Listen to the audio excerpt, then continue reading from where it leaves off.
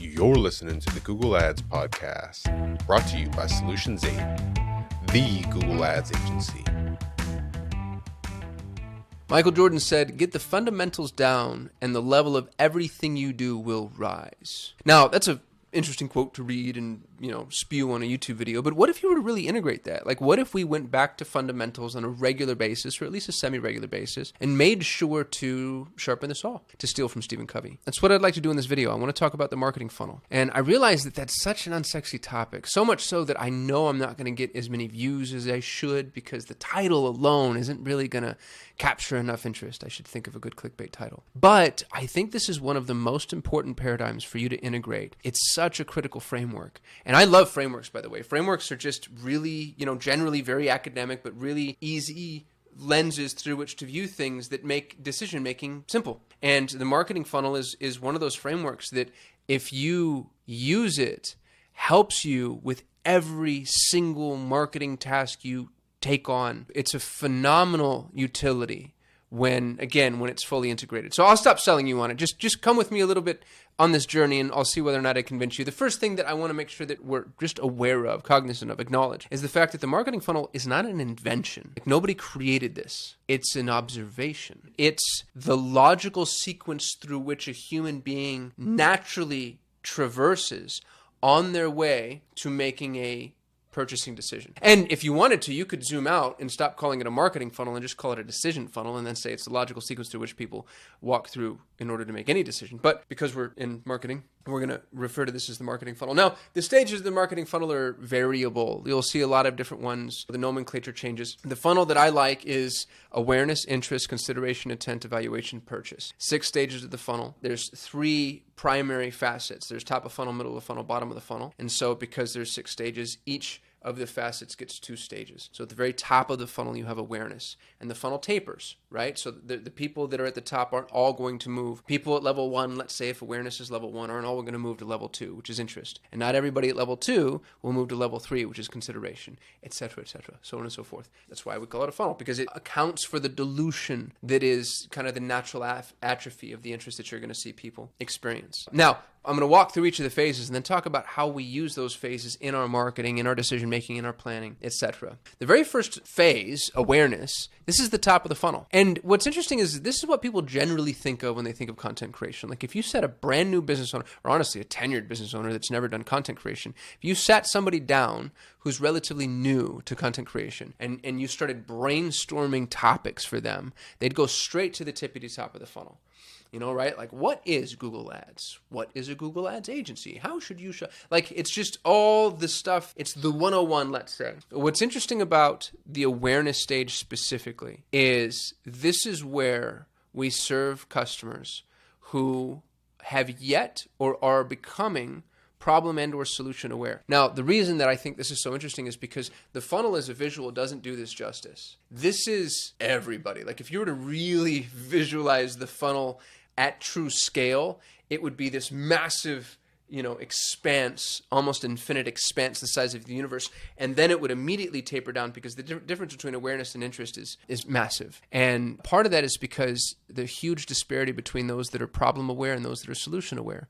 And both problem aware and solution aware exist within the awareness category. Now, if somebody's problem aware, it's like, oh, my foot hurts. I don't have enough money. I can't attract a spouse. Like, I'm problem aware, right? Like, my foot hurts, but I'm not yet solution aware, because my foot hurts could mean so many things. It could mean diabetes. It could also mean that I'm cold. There's a million reasons that my foot can hurt. And I'm not trying to be flippant or waste your time with humor, but taking things to those extremes is really necessary from a marketing perspective, because you don't always realize how difficult it can be for people to connect a problem with a solution. And you're working backwards, by the way. You're looking in the rearview mirror saying, like, I have this perfect product that solves these problems. Why don't these people with the problems realize that my product is going to work for them? Well, you need to connect that. One of the questions to ask yourself, and if you wanted to treat this video like a workshop, which you could, the first question is how, why, and when do people first become problem aware? I'll use my real estate investing experience as a background.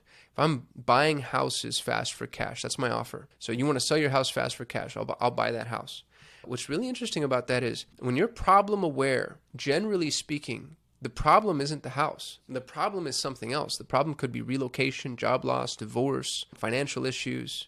You could have home problems that begin to open up some of what the global picture looks like. Like if you're having financial issues and all of a sudden your roof caves in, well, that's a house problem, but the real problem isn't the house. The real problem is the finances. But now the solution becomes potentially, hey, sell your house. If you sell your house, we can get you out of this problem. But because I know what problem aware looks like, as a real estate investor, I can begin creating content around that specific problem. So if I'm in an area where I know that people are relocating often, this happens a lot with service members, which honestly gets a little predatory. I don't love this facet of the real estate. Not that I'm judging, but as long as it's done well, you can actually be really helping people out of a tight spot, but it's not always done well. But with service members, they bought a house, they're in the house, and all of a sudden they get orders and, hey, you got to go. We're shipping you across the country. And they're now problem aware. Gosh, I have to go. I have to move. And that's a big problem for a bunch of reasons. But one of the reasons is I have this house. But then now there's a bunch of questions. It's like, do I sell the house, lease the house? Do I try to short-term rental, etc.? And so if I wanted to serve that avatar, what I would start to do is create content around what happens, what solutions exist when you have orders to leave. One of the ones that was really significant for us when we were fixing and flipping houses was divorce. And so we created a bunch of content on properties, the sale of a property through the lens of a divorce. You're problem aware. Gosh, I'm getting a divorce. This is horrible. This sucks.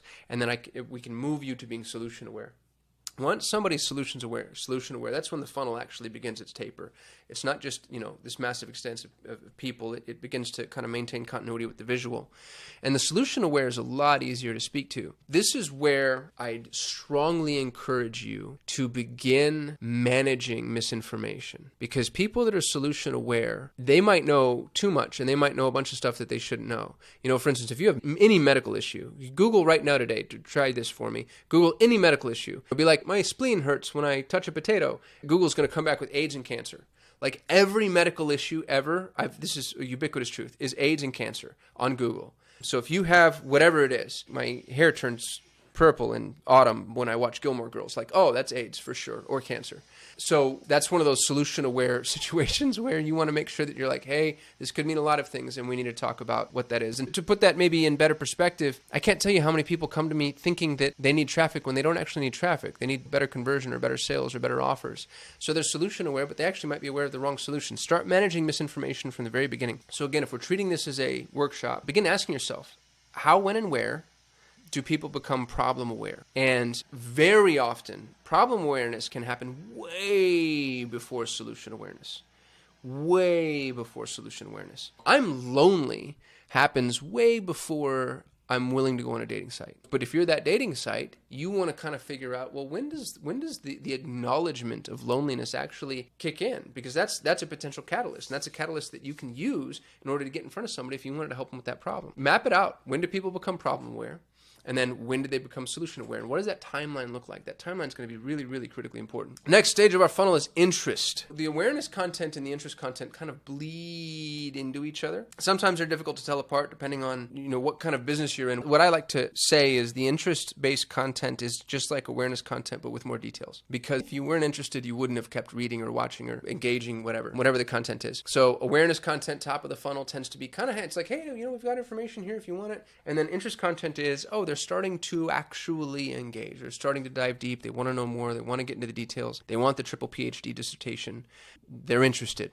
I am interested. Now, what they're interested in needs to maintain continuity with where they came from an awareness perspective. This is where your funnel gets very three-dimensional. Because if I started talking to you about property from a divorce lens, well, that's awareness. But then when I move you to interest, I can't just move you into, you're interested in selling your property, great. No, I need to move you into interest, but again, maintaining that lens. It's like, in the event of divorce, we need to see if you have a trust in place, that makes things a lot easier. If you can do a quick claim deed, was this in one person's name before, et cetera, et cetera. So realize that maintaining continuity is important, but you don't have to do it all right out of the gate. Instead, just pay attention to your analytics. And top of the funnel analytics is still really easy to get a hold of because you're not trying to track individual users. So what you can do is you can start to say like, gosh, my awareness content crushes here, this level of analysis. I'm a mechanic. I've got all of these services, but people are really diving deep on the oil change stuff for whatever reason. I'm going to maintain that continuity as I create the interest-based. Interest is like awareness content, but with more details. And that's why those two live inside of the top of the funnel together. Now, once somebody's moved to the middle of the funnel,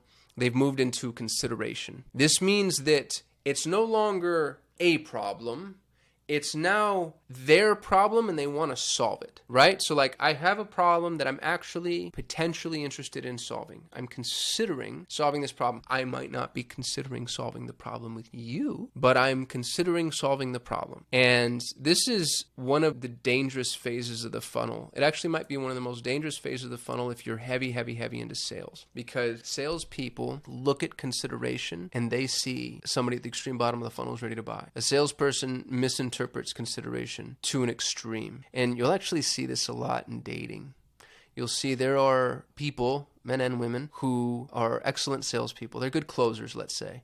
And good closers will take even the slightest sign of potential, maybe this is an option for me, and they'll go for the jugular, and then depending on who they're working with, potentially scare them off. Be cautious with the consideration phase. They're not ready to buy. They're considering all their options. As a matter of fact, this is a really good opportunity for you to build content around you versus, and you'll see SaaS products do this really well, but anybody could do this. You versus other competitors, you versus alternatives. Show them, help them with their consideration. This is where details, product information, charts, offerings, this is where you start to really break down what's included, what's involved, how long it takes. This is the nitty-gritty. And, well, I'll get to why this stage is so important in a moment, that I don't want to Shyamalan myself, but that's the consideration phase. And then the second half of the middle of the funnel is intent. Intent means, you know what, I've considered it. I'm going to solve this problem. Like, I am definitely going to make a purchase with somebody at some point. That doesn't mean with you, and that doesn't mean now, right? With somebody at some point. And the intent phase is a pretty short phase. That's when they start to build their short list, schedule appointments. They move into evaluation. So one of the things that's really important to understand, because now that we're at the bottom of the funnel, I want to talk to you just a little bit about, we went through the top of the funnel, which is awareness and interest. We went through the middle of the funnel, which is consideration and intent. And realize for a moment, the funnel exists with or without you. If you don't create this content, that's fine. Maybe you don't want to. Maybe you shouldn't. Maybe you're in an industry where you don't have to. So many industries are like that, by the way. The automobile industry is one of them. The automobile industry does not need to create top and middle content. Some of them do, but people are going to buy a car no matter what. But that's the issue, is if you don't create the content, somebody else will. And then it's somebody else's narrative that they're imbibing and being indoctrinated with. So the funnel, again, it's not something anybody invented. It's an observation. These are the steps that people naturally walk through in order to make a decision. And if you don't want to participate in those steps, fine. But then you're at the mercy, even if you can get in front of them, even if you can intercept them, and very often you can, by the way, you're at the mercy of everything they've learned at the top of the middle of the funnel. And it's really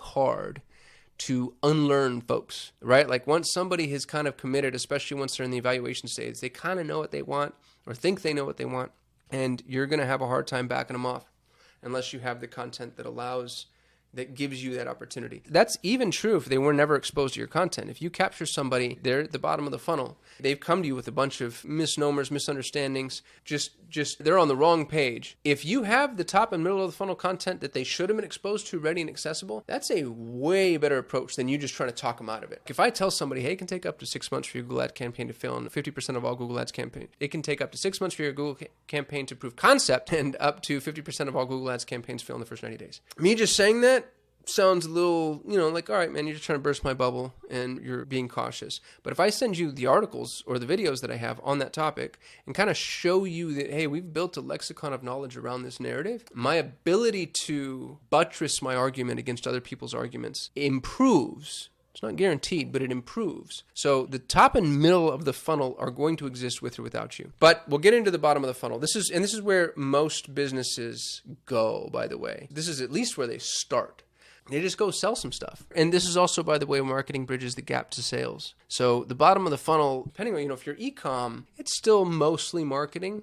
There's a little sales involved, but it's still mostly marketing. But, if you're lead gen, info products, high ticket, whatever, this is maybe mostly sales, right? And then depending on where you are, you get to decide your distribution between the two. It could be 80-20 one way or the other. For evaluation, especially if you're high ticket, this is where they're probably going to want to talk to somebody.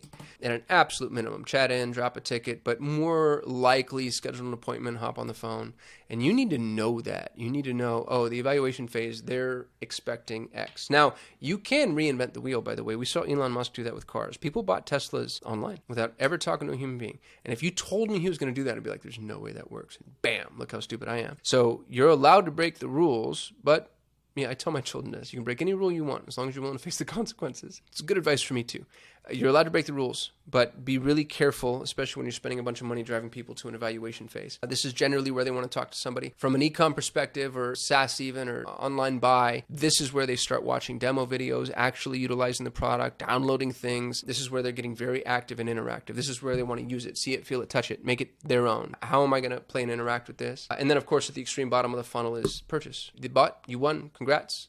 End zone dance. Here's the thing. Don't abandon them here. Don't leave them here. So many businesses do this. It's more businesses than not, to be honest with you. And I think it's because our day-to-day purchase experiences have taught us that, oh, you checked out. You know, you go to Target, right? And I'm at Target and I need to get iced coffee and toothpaste. And I grab my iced coffee and I grab my toothpaste and then I go to the checkout counter and then I leave Target. And once I've checked out, Target's obligation to me is over. They'd take away the air conditioning if they could, right? Like when you walk in, it's like, oh, how can we help you? And they're usually pretty good about helping you find things. And you got all these signs and directions and aisles and they're at your service. You check out. Thank you. Have a nice day. And have a nice day means GTFO, bro. You are wasting my time now. And that's true for, you know, stores and restaurants. And no matter how friendly somebody is, like, you know that your purchase experience is over and they want you to move on. And we've done that with marketing. And I think that that's a flawed model because generally speaking, we're not Target.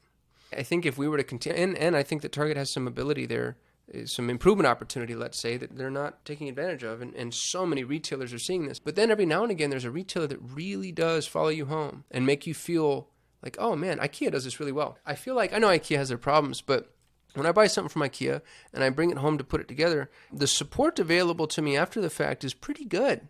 It's not nothing, especially given what they charge.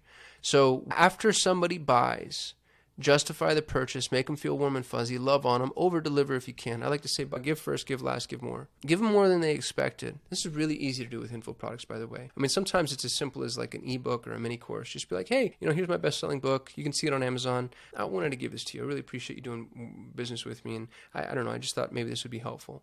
Whatever it ends up being, use the purchase as an opportunity to build the relationship. This is especially true if you're in any service industry. You should shock and awe them, overwhelm them with value. This doesn't mean that they need to get a gift basket, by the way.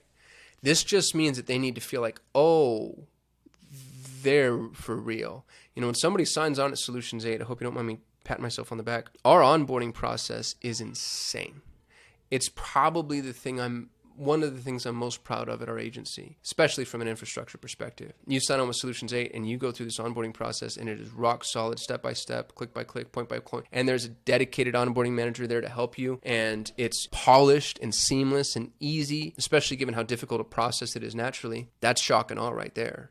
That's a massive, you know, we actually invested in the onboarding and so many agencies are like, oh, we got their money. Awesome. But that's why the average agency retention is 4 months to my 14, right? So don't stop marketing after sales. And I think you already know what that means. A couple of observations that I've made is all businesses start at the bottom of the funnel. You know, you start a new business tomorrow, you're going to have to build bottom of the funnel content naturally. If you start at the top of the funnel, by the way, you're procrastinating. That's not even a business. You're just a blogger. So all businesses start at the top of the funnel, or at the bottom of the funnel.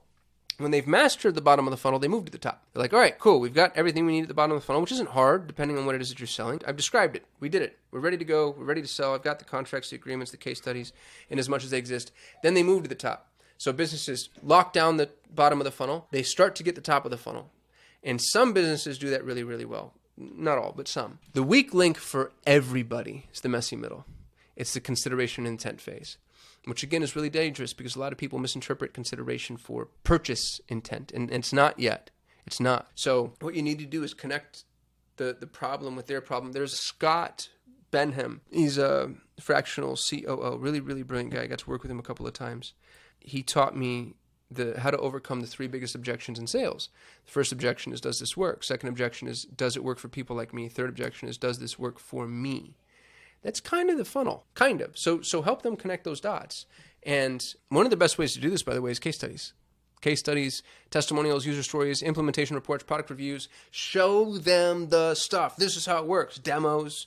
Show them in action. And the more specific you can get to them. If I'm a dentist, I'm watching your generic Google ad tutorial. All right, cool. But if it's for dentists, right? Instantly it's like, oh, okay. And then we hear the line of demarcation, by the way, they start taking notes. I love anytime I'm talking, doing a workshop, a class, whatever, and you can always see you're watching the crowd, and then all of a sudden you see this, and then everybody, or if, now they've got their laptops up because I'm old, everybody's head drops and they start typing.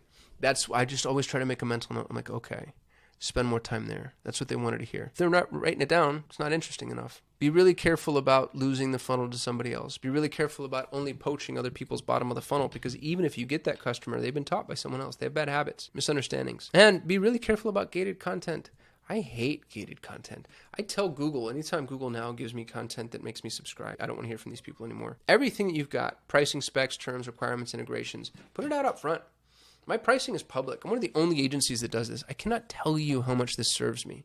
We don't negotiate. We don't have to. And people know right on, maybe either it's like, oh gosh, that's expensive, or man, that's actually really accessible given how good they are. Put all your info right out front. Put your skunks on the table, as they say, and build out your funnel. Build out your funnel, serve the funnel. And then as you are walking through any marketing endeavor, you're running ads, you're building creative, whatever it is, you're rebuilding the website, every new step, every phase, every asset, the question is, well, where are they in the funnel?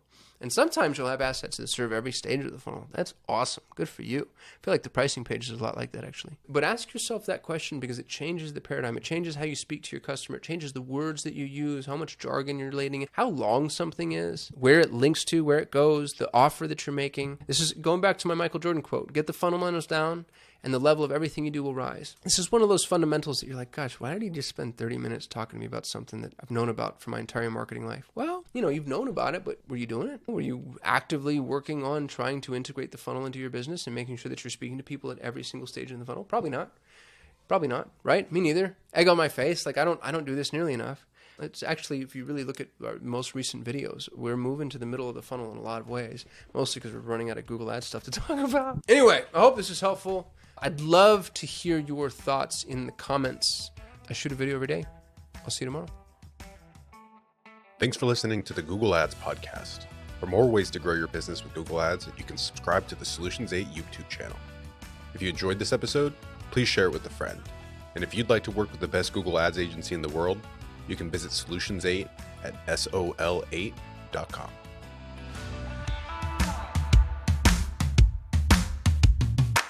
Costum here. If you're running Google Ads, even if your campaigns are successful, my years of experience have taught me that there are almost always enormous improvement opportunities.